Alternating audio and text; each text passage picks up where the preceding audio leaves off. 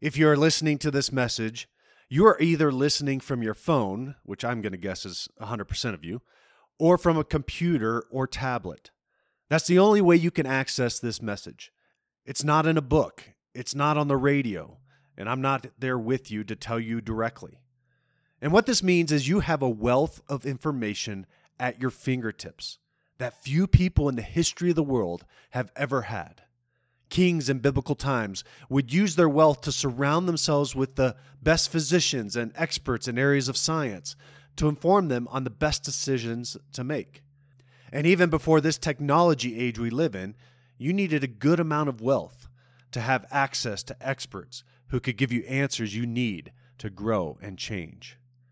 Change in the past was far more difficult because you needed access.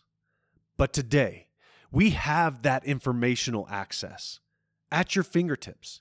You can search, vet, and gather all the information you need to make a decision about an area of life you want to grow in or change.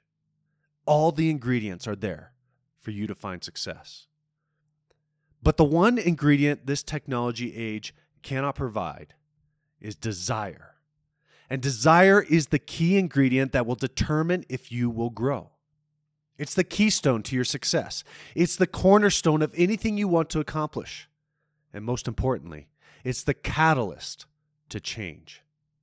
When I see people who are out of shape and not healthy, I know they can change that. When I see a person struggling in their performance because of emotional outbursts, I know they can overcome it. But they won't change until they desire to change. And this can be the hardest part of coaching or teaching. Because oftentimes you see the potential in someone and think, if only they knew how much better it could be, if they did this or they did that.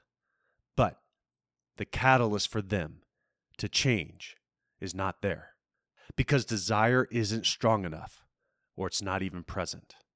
Now, there's a way that the seed of desire can form where a spark can ignite in someone to want to change.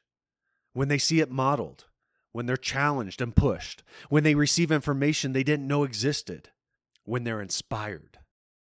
One thing I want to keep fighting for is desire, because I know that desire is the spark I need to continue growing and sharpening the axe. So for you, if you keep fighting for desire each day, you'll be a person who models, challenges, provides knowledge, and has the potential to spark the fire in someone else to change where they are in life. Bring your best today. Fight for desire, and you'll win the day. Hey, I want to thank you for listening to this episode of Host Mental Excellence. If you enjoyed this podcast, please leave us a review and share it with someone you think will enjoy it as well. I hope you'll tune in to the next episode. But for today, be excellent. Carpe Eternitatem.